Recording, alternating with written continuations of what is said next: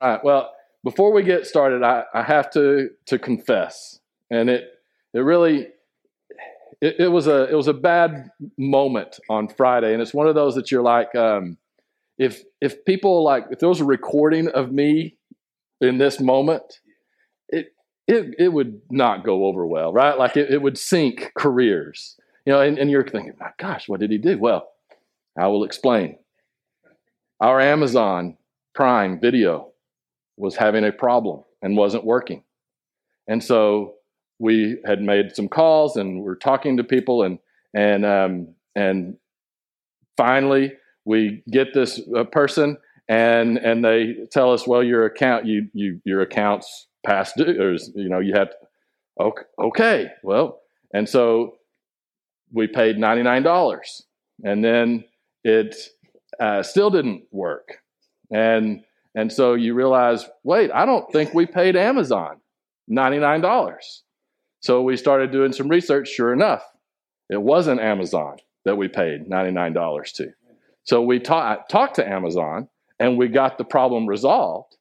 And then I get a courtesy call from the other people that we had paid $99 to, who now we have already canceled our debit card and we are getting that money back. So it's going to be fine. But they call me to see how things are going. and I'm trying in my mind, I'm like, okay, how can I inflict the most damage over the phone? And there's not much. But then I kind of go back. I was like, no, maybe I can do something to turn them in. I'll file a police report. I know it doesn't, what are they going to do? But okay, I'll do it. So oh yeah, thank you so much. We appreciate your help. I'm being nice. I'm trying to be a good Christian. And he was like, oh yeah, we just want to make sure everything's going well and stuff like that. I said, everything's gone good, but I really would like for you to send me your information. I need a little bit more info about, can you send that information to me, like, your name, where you are, stuff like that. Oh, certainly, I can send that to your email. And I said, well, your Amazon, you should have my email, right? Oh, yes, but we just need to verify. And I was like, I'm pretty sure you have my email. And so I'm still trying. I'm like, I'm not a very good detective, so I'm not able to set a trap for him. But I'm trying to get some information. And then I said, well, what's your name? And this is so inappropriate, but I'm making a judgment by the sound of his voice. It was gruff, kind of. I don't know. It wasn't as from India like you normally do, but you could tell the accent. And whenever I asked his name, he said his name was Fitz, like a Swedish Fitz. I lost it. I don't know what it was. Something snapped, and I said that is, and I just went off. I could not handle it anymore. I said, I know this is a scam. I know you're a criminal, all this stuff. And he hung up. And then later I get a text. Kid you not, a text saying how things went. And so I played along. And then they give me a number. And so now I have that number. And I said, by the way, I know you're a criminal, and I have another number to submit to the police and all this. What are you going to do? I don't know. But I felt better about doing that. But I will say, the language, like I reverted back to high school locker room. Like it was like, so I have weird feelings. Like I do repent of that, but I'm not really sorry for it. Like it's just weird. Like so I'm asking God to help me on that. I may need a couple of pieces of bread and a couple of juices, but I laugh about it. But it was very frustrating. Like whenever, because you're like just the blatant evil. I mean, and I mean, this is just $99. We're getting it back. It's, but the fact that that's out there all the time, right? And we're pretty aware of that stuff and pay attention to that stuff. And still, and it's only going to get worse. It's just very, very frustrating. Where do you get Prime for $99? Well, actually, that's where it started out. It's $99 a year. So it actually fit with some of the stuff. But yeah. So anyway, I do encourage you. But does a sin really happen if it's just between you and a scam artist on the phone? I don't think so. I think that's a loophole. It's somewhere in there. So, but anyway, that I was really excited about finishing up Romans, not because we're just finishing Romans, but I've enjoyed going through Romans. Romans is a great letter. It's talked so much about sin, but the glory of God and His forgiveness and our relationship with them, and all through Romans is this theme of unity, of keeping that group together, right? Because Paul knew there were going to be so many things that's going to try to pull them apart, and specifically in Rome, all of those cultural differences, all of the different kinds of ways of going about worshiping, ritual differences, right? So you had Jews and you had Gentiles. So then you had Jews who still wanted to be very strict to the old Jewish ways. And then you had Jews who were like, no, we no longer have to be as strict to the rituals.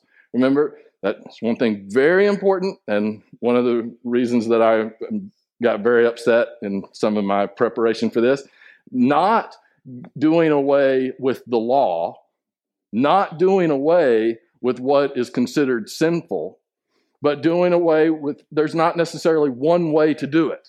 There's not one way to worship God. There's not one ritual to follow, right? So you had Jews that were strict, Jews that had adjusted a little bit. Then you had Gentiles who some had come from probably extreme, horrific pagan customs, right, of how they worshiped God. And now they're worshiping the one true God. And so some of them wanted to be very strict and like, man, we can't look anything at all like what we were. And then some kind of incorporated some of that. There's all kinds of stuff going on into how they were going to function together as a body. And Paul knew how hard that was going to be. And so his focus is constantly, and we're going to look in Romans chapter 15 and 16, his focus is constantly, it's all about Jesus. You focus on Him and His message, right? Don't worry about who eats steak and who eats hamburgers, right? Let's focus on what's important. You've got to keep this unity in Christ together. And so let's read the first part of chapter 15 of Romans.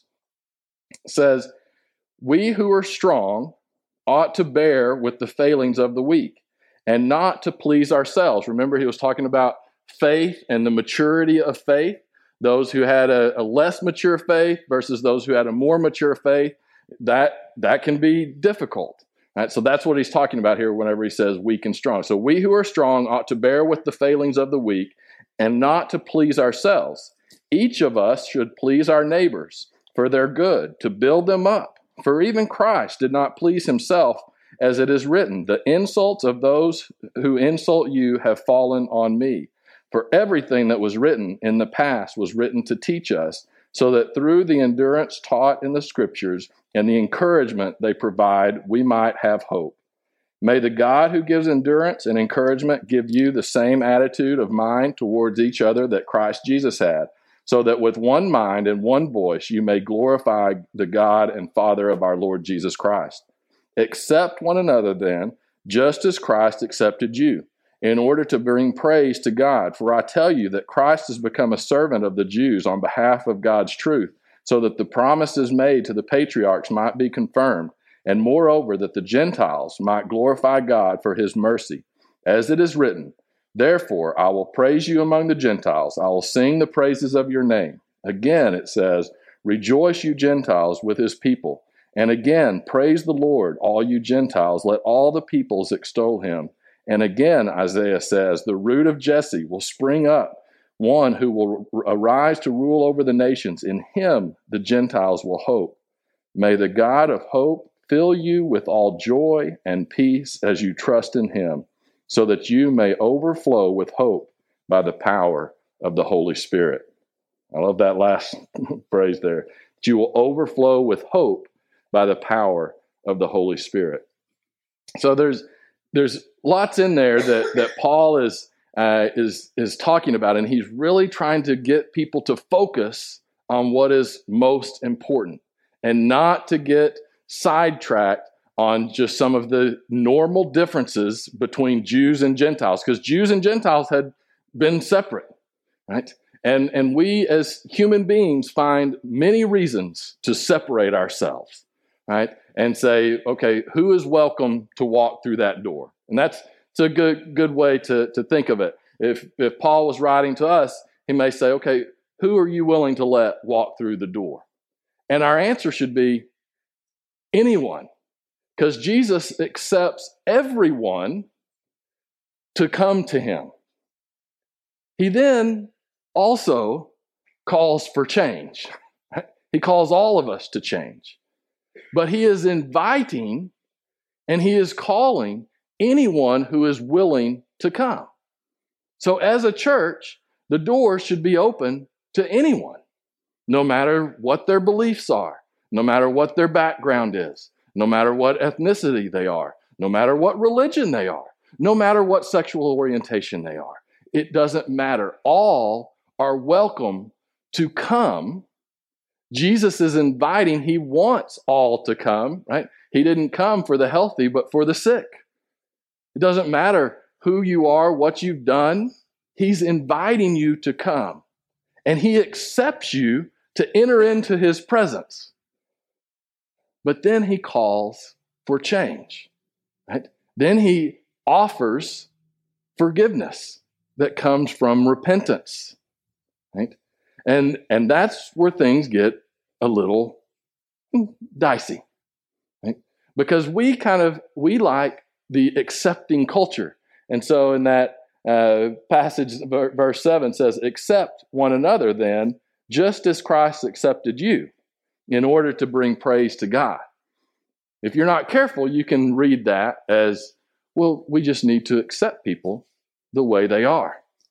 No, Jesus accepted people where they were, but then he expected there to be a change that comes through repentance, right? Because whenever you truly enter into a relationship with Christ and you recognize our sinfulness and your own sinfulness, if you've truly entered into a relationship with him, you should desire to start to change those things where you fall short. Right? And we know it can be very difficult, especially whenever it's attached to who you are. And if you've lived that way and in that sin, no matter what it is, for so long, it can be very hard to overcome that. But you should desire to start overcoming it. Right? So Paul is encouraging them, never put barriers to where the Gentiles don't feel like they can come in. And Gentiles never put barriers where the Jews don't feel like they can come in. Right? Understand that it's going to be very difficult. Right? That the church, when you bring all these different people with all these different backgrounds and all these different ideas, right, that it's going to be challenging. Right? He says, may the God who gives endurance and encouragement give you the same attitude and mind towards each other that Christ Jesus had. Now, you don't use terms like endurance if it's going to be easy. Right? You don't have to build up your endurance for the 100-meter dash. I would, right, at this point. But if you're training for the 100 meters, you don't really worry about endurance as much, right? Because you're hitting it and it's going to be over quick. So you're just expending all your energy. Right? That's not what the church is. The church is here for the long haul, right? We're here to impact society day in and day out, right? And so we have to endure. You have to strengthen, and you have to recognize, man, there's going to be all kinds of things that are trying to cause division. And we have to make sure that we don't let the silly stuff cause the division. You see, the foundation of the church is ultimately Christ, and that's what Paul is pointing to. Right? He's saying, look at what Christ did. He came specifically to unite the Jews and the Gentiles, to unite everyone. Right? That it wasn't just one specific people group that God cared about. No, he cared about everyone. He was using one people group to share that message. But now, no, he has come, and so the doors are open to everyone. And all of our petty little differences don't matter anymore. Right? If we are coming to worship and to praise and to glorify God. So that foundation is really secure. That's a strong foundation of the church. However, when you start looking at each individual church, our foundations are not as strong. No matter what you do. It's kind of like the city, and not that I have been there, the city of Venice, right? Now, I have been to the casino and hotel in Las Vegas, Paris, and they have a little Venice channel for the low price of like $85. You can get into this little boat for like 10 minutes. But so that's my knowledge of that. But you look at Venice and you look at that city, it's quite incredible, right? Like its foundation is made up of like 120 islands, right? But there's no streets. It's water. Every street is water. So the foundations have to go way down. And there's a lot of things that can happen to kind of mess with those foundations, right? Anything goes wrong. You have a little bit of rise, a big wave comes in. That can be problems, right? Your foundation starts to get weak here. Well, it takes some doing to strengthen that foundation, right? So our foundation is in Christ, which is completely secure whenever we talk about the church as a whole. But when we talk about individual churches, that foundation is still there, but there's so many things that can cause problems at any time, right? And that's one of the things that we see quite a bit, and all churches try to handle it differently.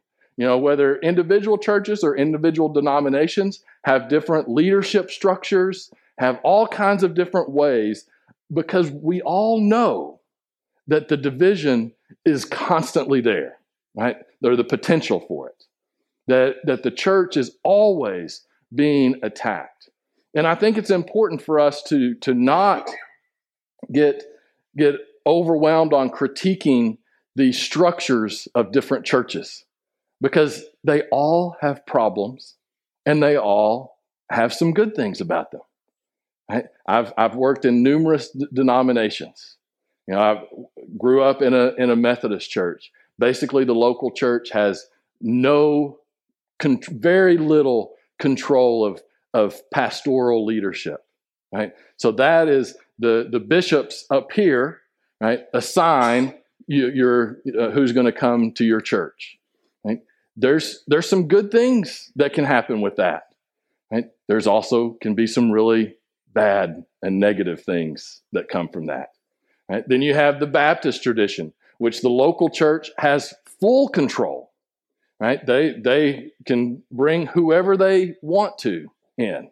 I know one of the things whenever I went to First Baptist in Sweetwater, there was a lot of question whether I was Baptist enough, right? Because I didn't grow up in the Baptist church. Now, I spent like over $50,000 to get a degree from a Baptist seminary, but that's not quite as good as being birthed in the Baptist church, right? And so there's a lot of control that the local body has. there can be some good things in that. But then it's like, well, what control does the pastor have? Where does the spiritual leadership truly come from? Right? From people who were elected as deacons, or from someone who went to school and went to seminary, or who there's no right answer, right? It's difficult. It is very, very challenging. And Paul knows this, right? And that's why at the end, I love what he says there in verse 13. May the God of hope fill you with all joy and peace as you trust in him, so that you may overflow with hope by the power of the Holy Spirit. Right? So he knows it's going to be hard. But know that the Spirit is working, and that we can overcome a lot of these divisions, and that especially if we are aware that they're out there, right? And that we are constantly on guard and making sure we are not allowing them to come into the church, especially those divisions which are based on differences like Jews and Gentiles, right? Because those are just, when it comes down to it, those are silliness, right? Because they're not getting to the heart of the gospel message, right? So Paul would dismiss all of those things. Now, Paul continues on, and in the last part of chapter 15, we're not going to read, is just, it talks about how Paul feels called to directly go to the Gentiles, right? That is his calling, is I am reaching out to the Gentiles, and he is so excited about doing that. And then he talks about, I've been wanting to come to see you in Rome for a long time, and now we're collecting money to come. And so he's kind of setting up he's going to be going to Spain, and it says that he's going to be going to Spain, but that way he's going to get to go to Rome. What's interesting is Paul, whenever you kind of piece it all together through Acts, I think Paul got to the point, it's like, okay, I don't know how I'm going to get to Rome, so I'm just going to get arrested, and then I'm going to appeal to Caesar, and so then they're going to bring me to Rome. And yeah, I'll be in prison, but at least I'll get to Rome, right? So it's pretty good. That's one way to use the government in your advantage, you know. Hey, but so Paul is talking about how he wants to get to Rome, and he's finally going to get there. Then chapter 16 starts off, and he just starts listing a lot of people. So you can tell that he knows a lot of the workings that are going on in Rome.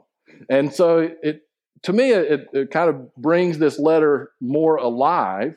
Whenever you see all of these names, probably some of those people had written to Paul and said, hey, we've got these people coming in, and, you know, they're not circumcised, and, you know, they still eat meat, like from pigs.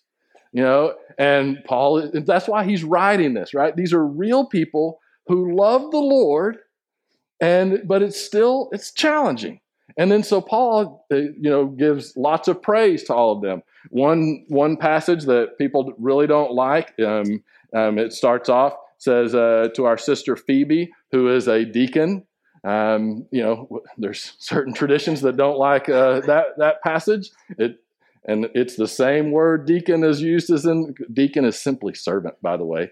Like we have made that this elevated, oh, you're a deacon. It means you're a servant, right? So, but I've always found that fascinating that in the New Testament there is a woman deacon.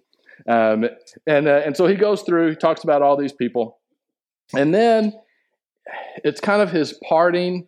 He's winding up the letter.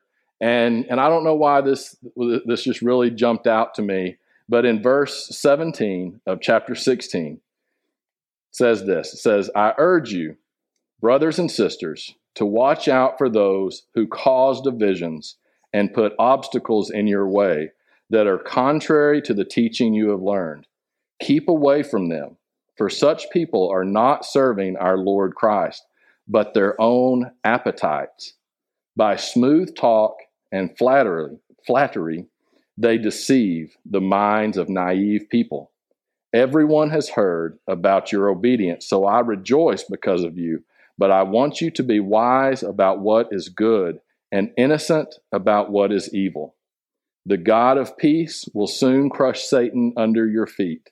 The grace of our Lord Jesus be with you. Then skipping to verse 25. Now to him who is able to establish you in accordance with my gospel, the message I proclaim about the Lord Jesus, in keeping with the revelation of the mystery hidden for long ages past, but now revealed and made known through the prophetic writings by the command of the eternal God, so that all the Gentiles might come to the obedience that comes from faith. To the only wise God be glory forever through Christ Jesus. Amen. All right. I thought that was really interesting what he says. He says about certain people and individuals that you have to truly be on guard against them. Right? He says, watch out for those who cause division, put obstacles in your way that are contrary to the teaching you've learned. Keep away from them, for such people are not serving our Lord, but their own appetites. Thought that was interesting. By smooth talk and flattery, they deceive the minds of naive people. And then he goes, I rejoice, because he says that's not happening with it. Y'all are doing a good job right now. Right? He says, I know you are being obedient. Right? And he says, I want you to be wise about what is good and innocent about what is evil. Now, what is innocent about what is evil? That doesn't mean that you're not aware of what is evil. In fact, it means you are fully aware of what is evil so that you don't become part of it. He wants you to be innocent of doing that. Well, the only way that we can be innocent of doing evil is when we know what evil is. And then he says, the God of peace will soon crush Satan under your feet. I mean, this is the spiritual battle that he's laying out, right? And it's just real short, and he's talked about it before. If you remember Romans chapter 1, what he talked about, that people begin given over to a depraved mind. Now,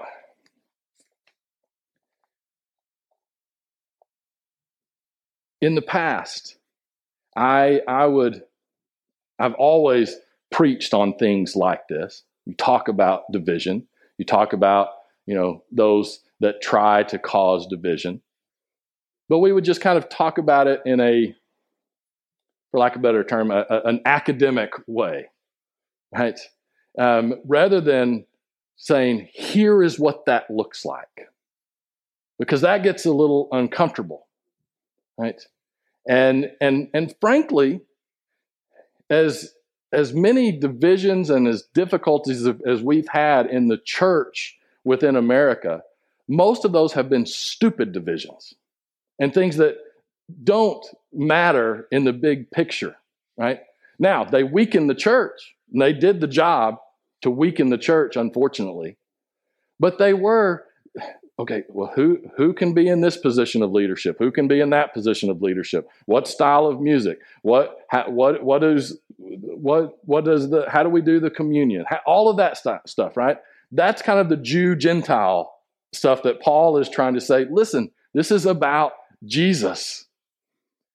There is a difference when the division starts to be a blatant attempt to introduce sin and to normalize sin within the body. In fact, a desire to get the church to be a messenger of sinfulness, right? That's kind of where Paul is talking about here. You better be careful.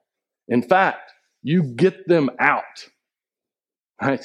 It's no longer you accept, but you have to actively get them out. And I hate the fact that I believe, and I wasn't in the military, but I can imagine there is a difference in being in the military and when there is no conflict going on, when you're not an active war anywhere. It's still very important. You still go through all the same motions and trainings and things like that because you know that at any moment something could happen. But we're human, and even if you're in military, your attitude and everything, you can be on guard for that moment and you can be prepared, but you know that you can just go to your house that night or go to your barracks or whatever, and you can sleep well. There's a difference when the war is on, right? Like now, you are on constant guard and you are ready and everything is upped. The trainings, the preparation, all of that. And when you go to bed at night, you know you're probably going to be okay, but you sleep a little bit different, I would imagine, right? I feel like for the most of my preaching career, we've been in the mode of, okay, we understand there's a spiritual battle out there, but it doesn't feel like it's active, right? We know that it is, and we push back. You know what? Times have changed. We are in a spiritual dogfight, and if we're not aware of it, it's raging around you. and so now, whenever I read passages like this that talk about there will be those who bring in things that are evil, and they prey on the minds of the naive, and they use flattering language, and it sounds really sweet. I say, you know what? We need to see what that looks like. And I was listening to a podcast, and it just jumped out to me because the Romans 14, which is where all of this kind of unity stuff started, Romans 14 was mentioned. And the ministry to the Gentiles is mentioned in this clip that we're going to see in just a moment. And I realized that's what this looks like. And that to set this up, this is a debate in the Church of England, which, by the way, using the Church of England as an example of anything is kind of funny because how did the Church of England start? Because a king wanted to divorce his wife so he could sleep with more people, and then he wanted to be able to behead the ones that he had divorced. And so, okay, the Catholic Church, they're just too stuffy. They are not progressive enough to let me behead wives and sleep with whoever I want. So now we're going to start the Church of England. And it started. Not a great way to start. Okay, now, and also the Church of England is the reason why there is America. Because the Church of England persecuted so many Christians that they left and they came over here. So anyway, the Church of England has lots of problems. So this is not surprising. But this is a debate. They're trying to figure out what are they going to do with gay marriage, okay? And I'll let you know what they determined is that they will not marry, but they will give God's blessings and prayers of thankfulness for a civil union. It's kind of, they're walking the line and they're making everybody mad. And more than likely, they will eventually cave. This is happening all over. The Anglican Church in Scotland, you can get married.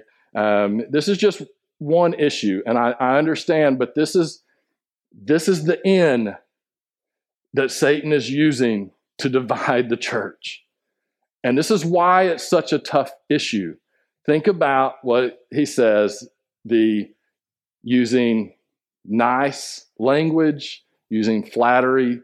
And these were two individuals that were obviously supportive in trying to get the Church of England to support gay marriage. The first one that is speaking actually was in leadership in the church for years and years and years. And then in 2015, she came out as gay, still served within the church, and has become an extreme activist.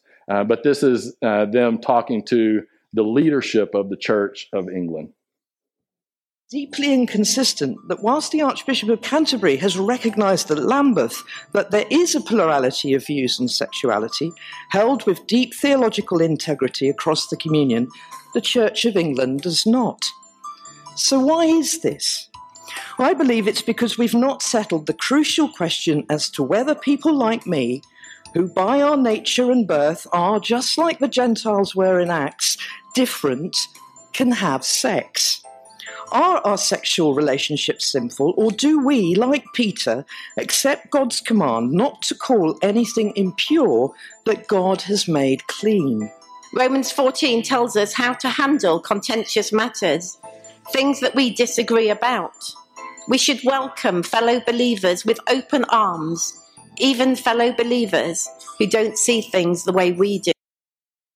All right, now, it's a little harder to take the second person seriously, but the first one, I have mixed emotions.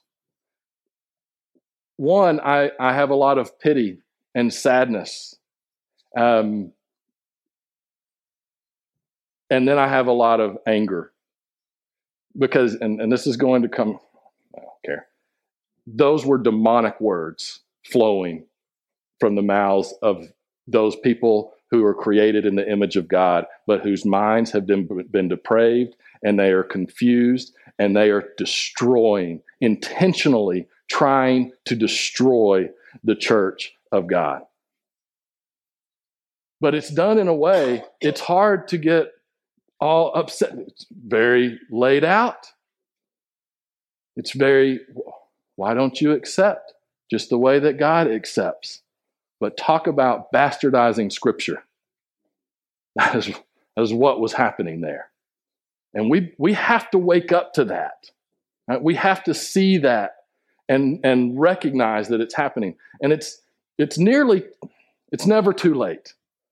But we've allowed it to infiltrate so much because we haven't confronted language like that. Right? That's what we've always thought, that evil was going to come, and that evil is this ugliness, and that everyone would just recoil at it. No, evil is subtle. It gets in and it plays on your emotions, and it tries to make you feel bad and feel sorry, and it plays on your empathy, and it plays on your trying to be a good Christian who cares about other people no matter what their sinfulness is. Right? Yes, God accepts them. He wants them to come, but then He wants them to recognize where they have fallen short because He wants more for them. Right? But that is not this message. This message is to accept the way that you are. And you notice the connection between, they're just the same as the Gentiles, just different. Do you know how much of Scripture you have to throw out? You have to believe, if you go down the path of our current sexual stuff that's going out there, you have to believe that God lied whenever He said that He created man and woman. You have to believe that God lied whenever He said His desire was for a man and a woman to come together to have children. Guess how you don't have children, that you can't have children. So I know there's lots, and I know people can be born with a inclination towards unhealthy sexual behavior. I do believe that. But everyone has a choice. And God wouldn't have told us that one of the things that we are to do is to procreate if we can, right? If we had no choice but to only sleep with someone who we couldn't procreate with. Right? Also, if you just want to use Darwin's illustration, right? The survival of the fittest, the species, the desire of a species is to continue to procreate. Guess what is not inherently natural in that? Homosexual sin. Now, again, we have to understand this is being manipulated, and if we allow it to come in, it crumbles all of Scripture. And we are at war right now. You know what? I mean, we have things flying over us like that are being shot down now that have never happened before. I have no idea what it is. I hope it's for aliens. I really do. I have no idea. And I will say, take me first, because I'm done. Right? And all of this stuff. And there's things going around in the world that are very concerning. But you know what? The problem is in the house. It's already here. It is in our country. It is dividing. It is destroying. And it is, we are so addicted to just wanting to be nice and to be comfortable. And I want to be nice to people. We should be nice. You should not treat someone the way that I talk to Fitz on the phone. Right? That was wrong. And if I ever meet Fitz, I will apologize. Okay? But we want that comfort so much. And I know I ask a lot of you, because many times you just want to come to church just to be encouraged. And I want to encourage you. But guess what? We're not preparing for a fight. We are in the fight now. Do you want your children to be able to know what truth is? Do you want your children to be able to grow up, not just in a free country? Obviously, I want that. But do you want them to be able to grow up to know the one true God, not this bastardized gospel that people are spewing? Of course. And we have to be aware of it. And I hate that we're in this place. I hate Satan for deciding this is the time that he's going to rise up, because frankly, I'm lazy. I would rather just be able to come and tell you that God loves you and that everything is okay and society's going well. But it's not. And I know that most of you are more awake, or you would have got up and left or already left. But we have to be reaching out to our friends and family. We have to be waking them up in gentle ways, because this can be hard. And that's uncomfortable, because here's how my day kind of goes. You wake up and things are going okay, and then you start doing some research and looking and preparing, and you start beating your head against the wall. Right? And then okay, no, that's not a good way. And then you continue to prepare, and you go hide in a closet in the fetal position, because you're like, I don't know what I'm going to do. This is overwhelming. The darkness is everywhere. And then you get home, and then you realize, you know what? But I have a wonderful family. I have a wonderful church family. There's so much joy, and I'm going to enjoy coming to a Super Bowl where I'm going to see things that remind me of the darkness, but I'm still going to enjoy just getting away. Like, we have to find ways that we enjoy life, because guess what? That's what God wants for us. He says that's how we push back against the darkness, is we are able to show joy, to experience peace, even as the world is collapsing around us. And I encourage you to hold on, hang in there. But do not bury your head in the sand. Because the calls for help are coming from inside the house. Remember that scene from Scream so long ago? And they're like, somebody's out there. You know, it's out there. Please come do something. And then the 911 says, sorry, the call came from inside the house. Right? I mean, like, that's legitimately terrifying. We're pretending. Too many of us are pretending that it's out there, and we recognize it. And so, God, look, it's bad out there. And God is saying, wake up. It's already in. And my house has no place for it. And you have to kick it out. You don't pray it out. You can pray.